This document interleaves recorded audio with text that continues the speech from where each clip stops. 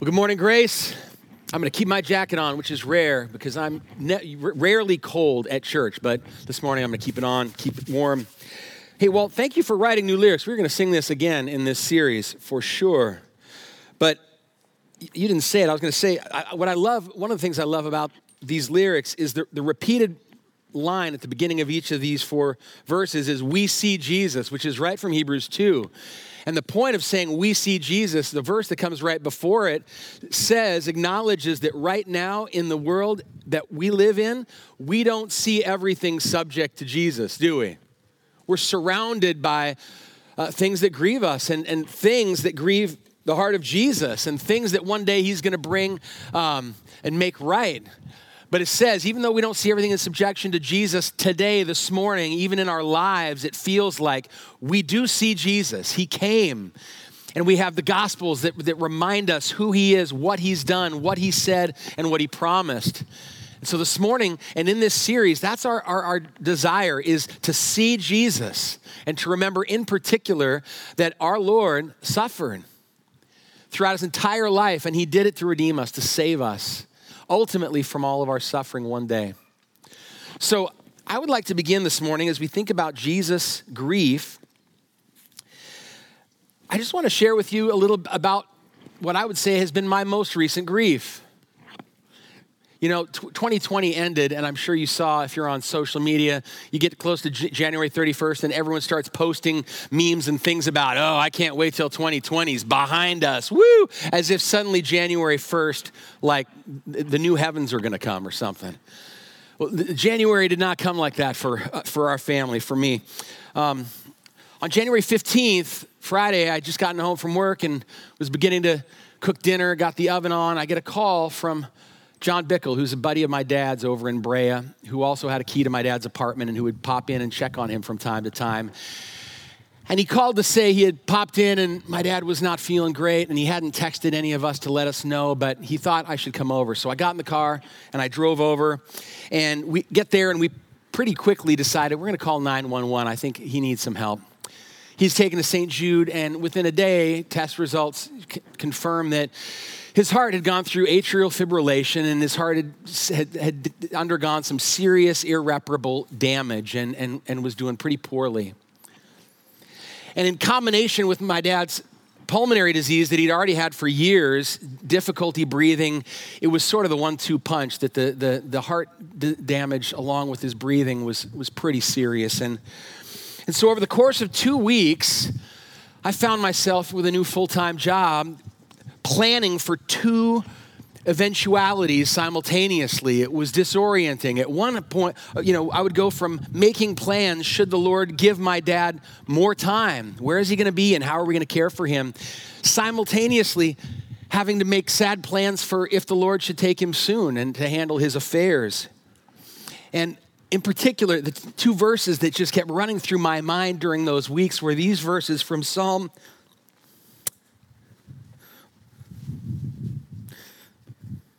103, verses 15 and 16. It says, "As for man, as for us, his days are like grass. He flourishes like a flower of the field. The wind passes over it and it's gone." And this was the line that really got me. "And its place knows it no more."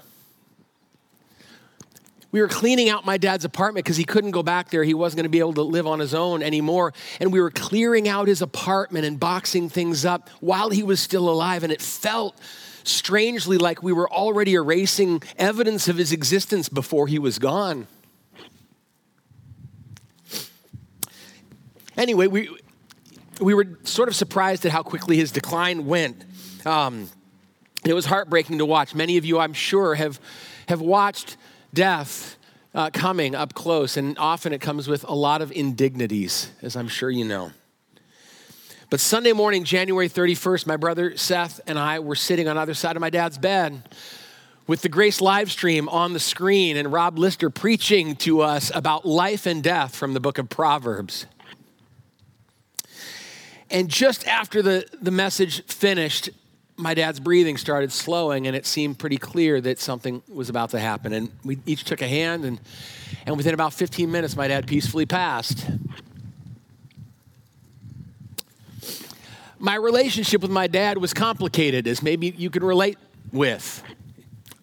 It was far from idyllic. But nevertheless, there's grief.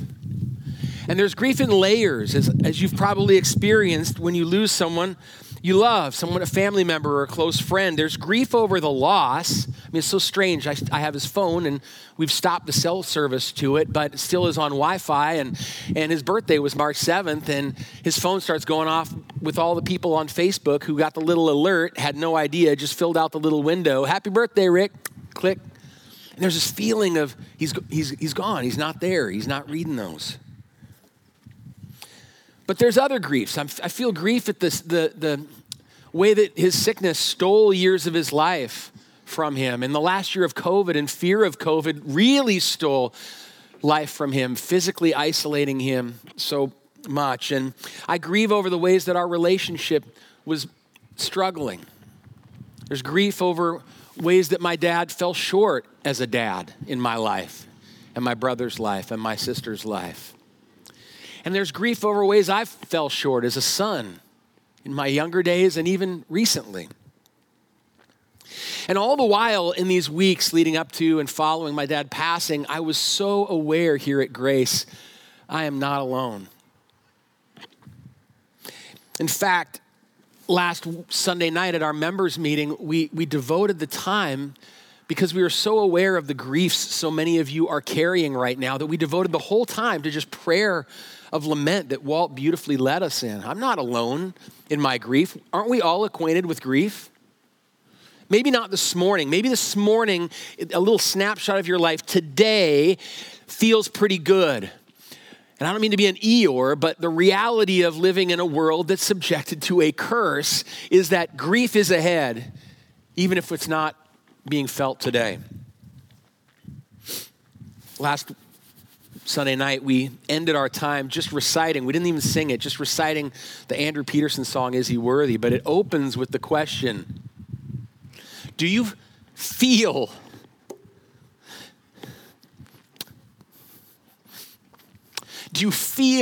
the world is broken? And what's the answer? Yeah, we do. Just as a glimpse of some of the things that were prayed about last Sunday night and lamented: cancer, heart disease, heart deformities, muscular dystrophy, multiple sclerosis, diabetes, arthritis, dementia, depression, anxiety, loneliness, death of many, death of parents, death of children, death of brothers, sisters, loved ones, lamenting loss, loss of abandonment, loss of estranged relationships, the loss of dreams, the loss of whatever the last year has taken from you. Fill in your own blank. And 1,000 things cause us to cry out like the Psalms do, many of them. How long, O Lord? How long is this going to be what we expect? Grief. What new grief is coming this week? We're all acquainted with grief. That's why this morning, the main point of this message, I think, is so encouraging and comforting to us. The main point this morning is this. It's simple. It's already been stated beautifully by Mindy with our children's chat. Jesus was acquainted with grief. Jesus was acquainted with grief. Isaiah 53:3 was a promise that God gave long before Jesus came, of this promised anointed one who he was going to send, who would be a Messiah, a Savior, and he was going to be God's servant. And one of the things was said of him was that he would be a man of sorrows and acquainted with grief. Acquainted. In other words, he would know grief. He would be familiar with grief. Now, I want to back up for a second. In one sense, the Son of God has always known grief, right? The Son of God, as is God the Father, as is the Holy Spirit, has always been, will always be all-knowing. Which I believe includes not just knowing all things, but knowing all perspectives. Rob Lister, thank you for your help in this week. He pointed me to a theologian, John Frame, who says that not only does God know all things, but I believe that part of that knowledge is that he knows every perspective. This is how Rob put it in a little email exchange we had. Not only does God know everything, but he knows from the vantage point of every perspective, even ours. But there's still a difference between eternally knowing what our perspective is or might be and actually taking on that perspective by becoming a human subject. There's something new that the Son of God invited into his life when he became a man, something he made himself vulnerable to. That's what Jesus has done. Hebrews 2:17 says, Jesus was made like us in every respect, and this is one of those respects, vulnerable to suffering and pain and sorrow and loss and grief. A line from the Christmas carol, Come Thou Long Expected Jesus, has been on my mind this week. It says, come to earth to taste our sadness. A poetic way of saying, not just to know it or be acquainted with it, but to taste our sadness in his flesh. So how did Jesus taste our sadness? I want us to think a little bit about, from what we know of Jesus in the Gospels, where do we see glimpses of Jesus tasting our sadness? Well, as Mindy beautifully mentioned, Jesus experienced the same pain we do, losing loved ones, seeing death take those he loved. I thought three people came to mind in the Gospels. One was his earthly father, Joseph, his adoptive father. He was conceived by the Holy Spirit, born of the Virgin Mary, but he was raised by Mary and Joseph. Joseph was his dad. And we don't get a lot of detail about Joseph in the Gospels, but the little detail we do present a man who was honorable, loving toward his wife Mary, loving toward God, devoted to God. The last glimpse we get of him, Jesus was 12, and Mary and Joseph bring him up to Jerusalem to the temple to observe the Passover. And that's the last we hear of Joseph in the Gospels. As Jesus begins his ministry, it becomes clear somewhere in between age 12 and his ministry beginning, Joseph is gone, and most likely he died. So it's likely that Jesus stood by his mother's side at his dad's funeral. And it's likely he then, for some number of years, as a carpenter, which he learned from his dad, worked by the sweat of his brow to provide for his mom, who was a widow. He knows the grief of loss. C.S. Lewis wrote a whole book about grief called A Grief Observed, where he reflected on the profound grief that he suffered with the loss of his wife, Joy. And one of the analogies he gives in his book for losing a loved one, he says, it's like an amputation. It's like losing a limb. It's not just the pain, initial trauma of the loss, but then it's 1,000 other pains. Sometimes at the least expected moment of the absence, a reminder of moments that will never be. Jesus knows that feeling. How about John the Baptist? John the Baptist, if you don't know, he was the cousin of Jesus, right? Mary's cousin Elizabeth gave birth to John the Baptist, who was not just God's chosen forerunner to prepare people for Jesus' arrival, but he was his cousin.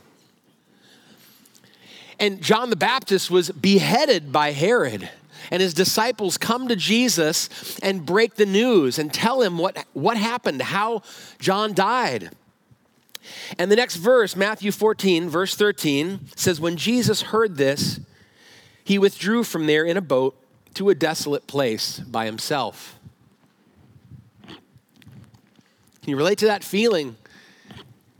Jesus, who never gave up his omniscience, never ceased being fully God, yet in his humanity became able to feel the sucker punch of bad news, that call that you never hoped to get. Jesus felt that. Or Lazarus, as Mindy mentioned. in John 11 says, whom he loved, along with his sisters Mary and Martha. Now, Jesus loves everybody, but in his days on earth and in his ministry, Lazarus was a particular person whom Jesus uniquely and specially loved. He was a dear friend who died. In fact, John tells us that Jesus got news that he was on death's doorstep and chose not to come in time to rescue him from death so that he might display a glimpse of the glory of God, that he is the resurrection and the life. And you would think that given that, he would show up almost giggling with anticipation, right? Oh my gosh, this is going to be so exciting. They have no idea. Lazarus is going to walk back out of the tomb. Turn to John 11, verse 33.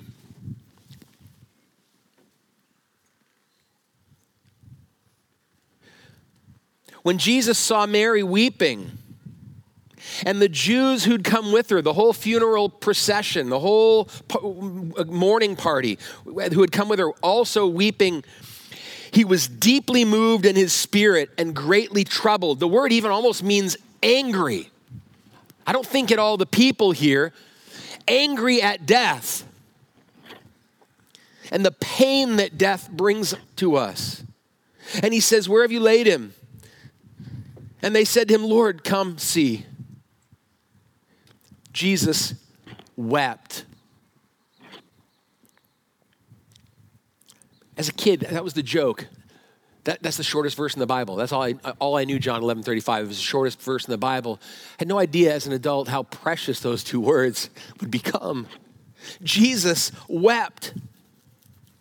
And so the Jews who saw Jesus weeping said, see how he loved him? And then Jesus, deeply moved again, came to the tomb. Don't think that Jesus, because he is God, because he knows what's coming in the end, he knows why he's come, is immovable when it comes to our suffering. He felt it. He wept. He felt that feeling of separation and the wrongness of death. You know, a few weeks ago, Rob Lister, in that sermon about life and death, made the good point. While death doesn't get the final say, that is our hope as Christians, it deserves our grief. Jesus' tears validate our tears. Grief and sorrow aren't necessarily signs of little faith. They're an honest reaction to something that, as Rob also said, death is an intruder that we all know deep down doesn't belong here. It's broken, it's wrong. It's not what God intended for us, who created us body and soul, to be body and soul, to have those things separated. Jesus felt the gut punch that death brings us. He knows that feeling. But that was just one form of grief that Jesus was acquainted with, is suffering the loss of a loved one. In 2 weeks on Sunday, we're going to spend an entire sermon reflecting on how Jesus was despised and rejected throughout his entire life, particularly in his years of ministry, as increasingly more and more crowds turned away because they just couldn't grapple with the things he said. They were just too hard to believe. And as religious leaders grew in their jealousy of Jesus, and culminating in those last few days before he was on the cross, Jesus felt the sorrow and grief of coming to his own, and his own didn't receive him. And on Good Friday, we're going to reflect, Randy's going to help us reflect on the unique grief that Jesus alone felt on the cross as he endured the Father putting him to grief in our place. In all these things, Jesus was tasting our sadness. He was becoming more and more acquainted with grief as a representative of us. But there was another way I think that Jesus was acquainted with grief, and that was for the entirety of his life, he was surrounded by the sorrows and the sadness of others. There's a phrase that you read frequently throughout the Gospels as Jesus is moving from town to town and interacting with individuals and sometimes whole crowds, is this phrase: Jesus moved with compassion. Jesus was moved with compassion again and again. And even though it says compassion, I think behind his compassion is an acquaintance with grief. His compassion, that word literally means a feeling in the bowels, in your gut. His heart broke, his guts. He felt it in his gut when he saw what? He saw the effects of the curse. When people brought their sick to him and those who were possessed by demons, and they came in all their need to him. Turn to Matthew 9 just for a minute.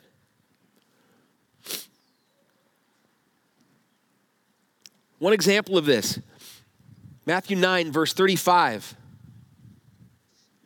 Says, Jesus went throughout all the cities and all the villages, teaching in their synagogues, proclaiming the gospel of the kingdom, and healing every disease, every affliction. When he saw the crowds, he had compassion for them. Why? Because they were harassed and helpless, like sheep without a shepherd. And he felt it in his gut, and his heart broke such that he couldn't help but just heal every one of them. Another story I was reminded of, it's only in Luke's gospel, but there's this precious little scene in Luke 7 where he and his disciples are coming into this town of Nain. And as they're coming into the city, a funeral procession is coming out of the city. And the one who's died, it says, was the only son of his mother. And the whole funeral procession's coming out, and the son is wrapped and laid on this bier, this platform, and the widow's following, and all the funeral procession. It says Jesus saw her, and he had compassion on her, and said to her, "Don't weep."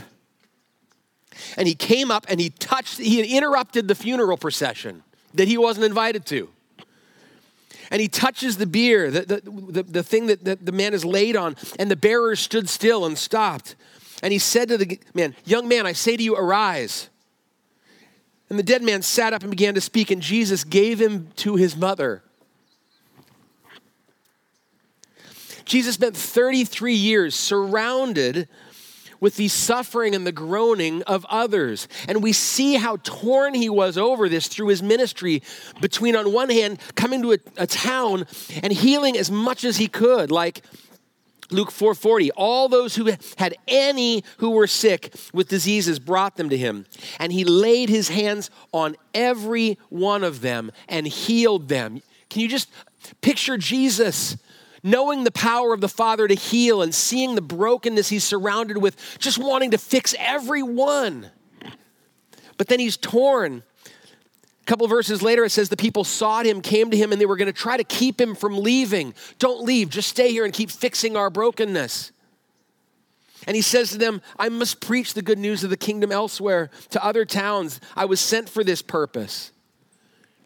I think his acquaintance with grief was what made him so torn. On one hand, seeing all the brokenness and wanting to fix it, but knowing I can fix it, but it's only going to continue to be broken unless I do something about the ultimate cause of all the grief, ultimately at the cross.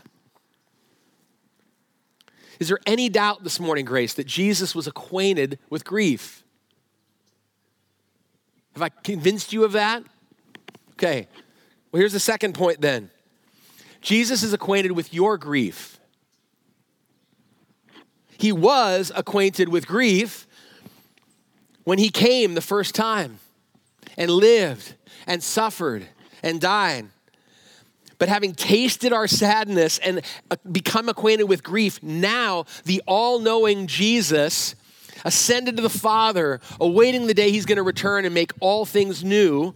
He knows and he sees your every single grief.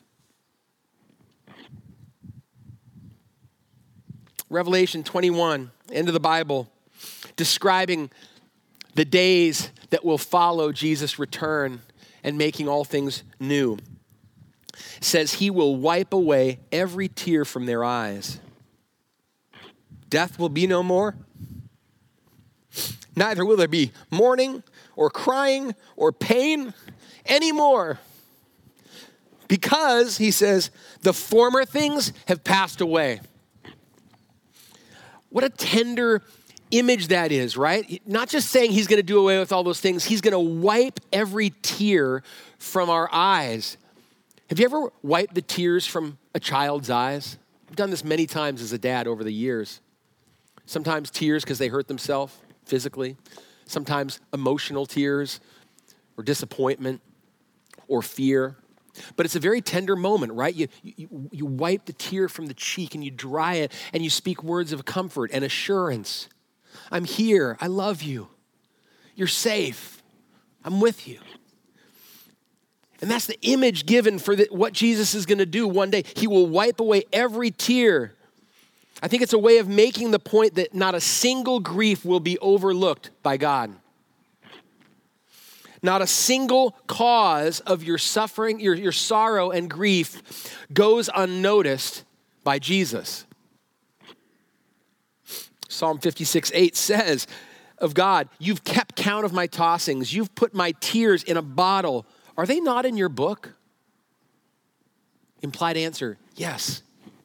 Every single one. What's your greatest grief this morning? Right now, this morning, what's the one that feels the heaviest upon you this morning? Jesus knows. And he knows how it feels. Doesn't mean that Jesus has experienced in his life every single possible scenario and situation that might cause you your grief and sorrow, but he's tasted enough sadness to know how you feel. And he knows your grief. So in light of, this was my goal this morning, just for us to see Jesus. We want to see Jesus in particular, that he's acquainted with grief, and then say, what comfort does that give us? What comfort should I take from remembering in my daily life as griefs come that Jesus is acquainted with this? I want to hit 3. The first one is this. Because Jesus was acquainted with grief for a time, we will only be acquainted with grief for a time. Turn to 1 Peter chapter 1 for a moment.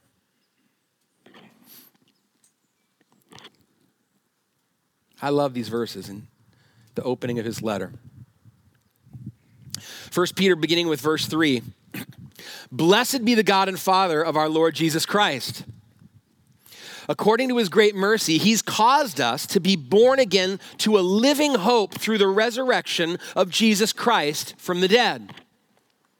Because of that, to an inheritance that's imperishable, undefiled, unfading, kept in heaven for you, who by God's power are being guarded through faith for a salvation that's ready to be revealed in the last time.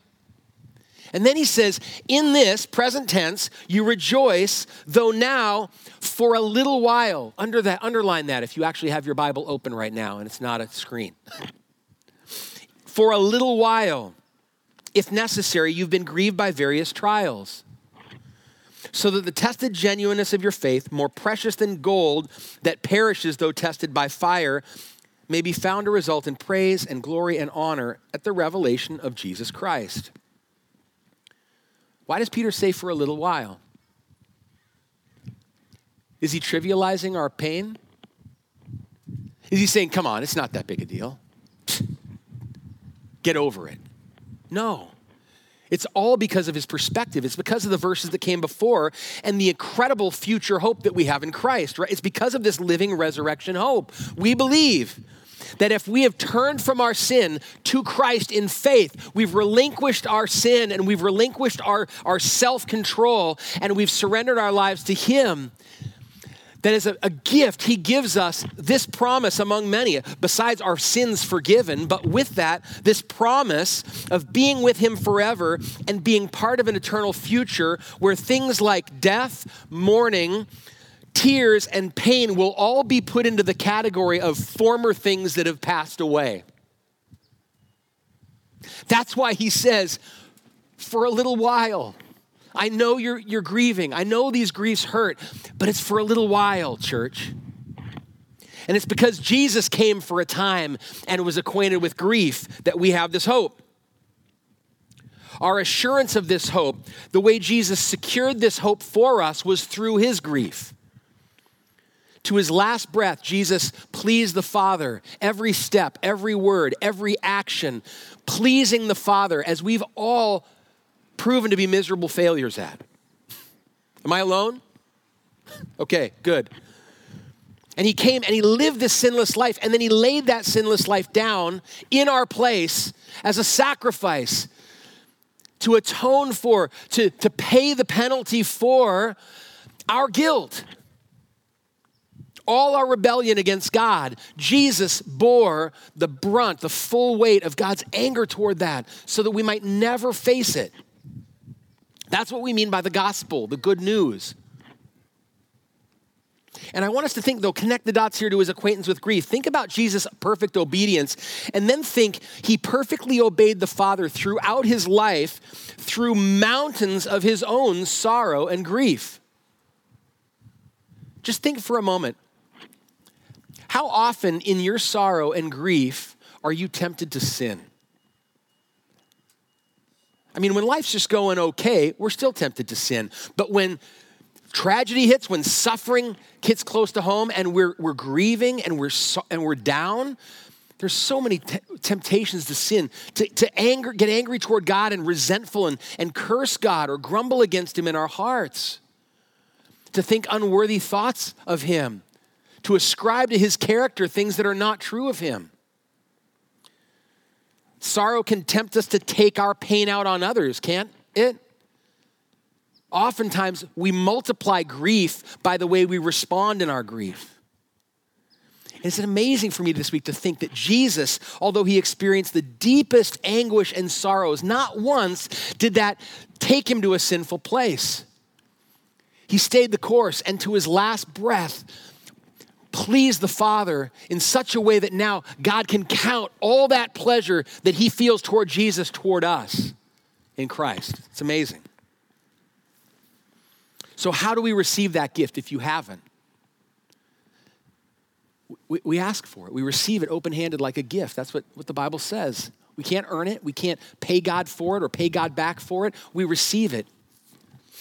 And it doesn't take specific, particular words, but basically you need to express this. I thought of a song we sang last Sunday night at our Lord's Supper service that couldn't say more beautifully and simply, here's how you receive that gift. You say, God, be merciful to me. I'm a sinner through and through. My only hope of righteousness is not in me, but only you. I receive this now. Forgive my sin. Come into my life. And he'll do it. In fact, if you have never done that, we would love to pray with you.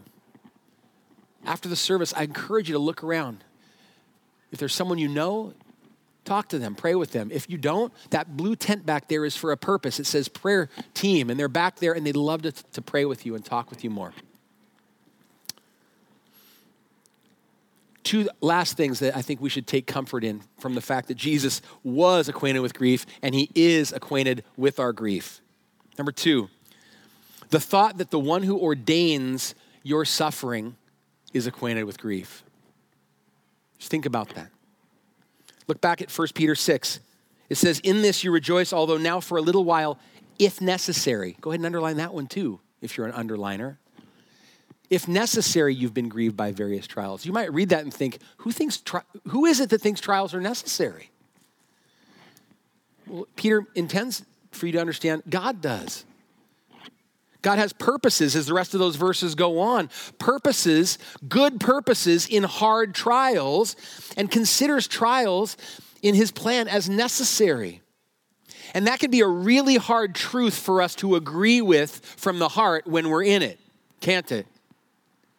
And I find it encouraging and comforting, I hope you do, to stop and think that the one who sovereignly ordains the trials of my life, he is acquainted with grief. He prayed in the garden with tears of anguish. If there's any way, Father, can this cup pass from me? Yet not my will, but yours be done. And that thorn, Jesus asked the Lord to take away, his Father to take away. He couldn't take away. He didn't. He had good purposes in that for the whole world. That's the one who ordains our trials. The best analogy I could come up with was, imagine an oncologist who has gone through cancer treatment, full rounds of chemo and radiation themselves. Do you think that that doctor is going to prescribe chemo and radiation haphazardly, carelessly? Well, let's just try this and see how this works. Knowing how terrible it is, would prescribe it if needed, as needed. Surely our Lord Jesus does not prescribe any suffering, any trial that he does not deem necessary. And we may not in our entire life see or come to understand the necessity of a particular trial. But in eternity, I think it'll all be clear. And we won't fault God for anything. Last comfort is this: the one who comforts us in all our affliction was acquainted with grief. He's not just the one who ordains the trials of our life, he's also the one who then comforts us in all our affliction. Jesus is the one who said, "Blessed are those who mourn, for they will be comforted." By whom? Well, he's the one who makes good on that promise ultimately. You know, I was reminded again of the Garden of Gethsemane, and Jesus goes the night he's about to be betrayed, and literally all hell is about to break loose on him. And he takes 3 of his closest disciples with him to the garden to pray. And he actually, in what he says to them, gives us an insight about how to care for others in their grief. Listen to this. He says to them, "My soul is sorrowful, even to death. Remain here and watch with me." Stay awake with me. It's very simple. It's presence. He's asking for their presence with him, their nearness, and their participation. They're entering into it with him.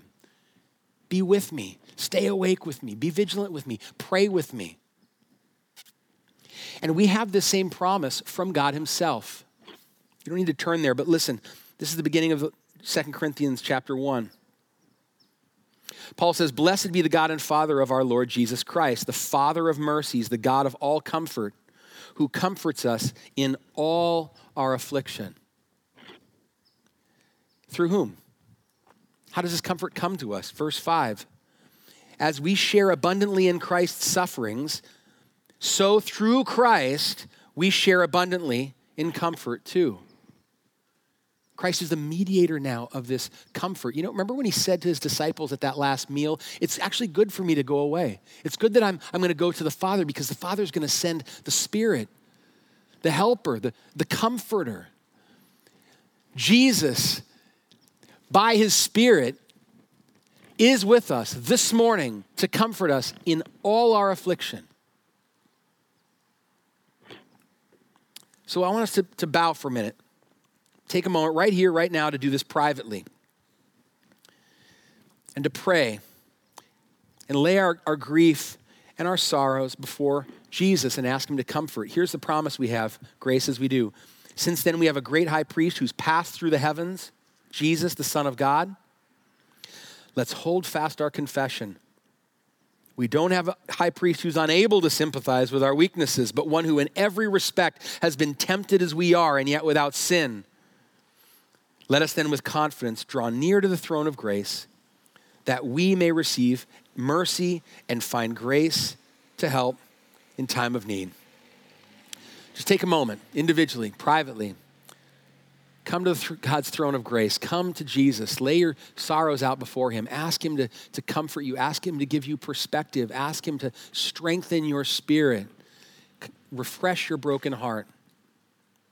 And in a moment, Walt's going to lead us in a closing hymn. Let's pray.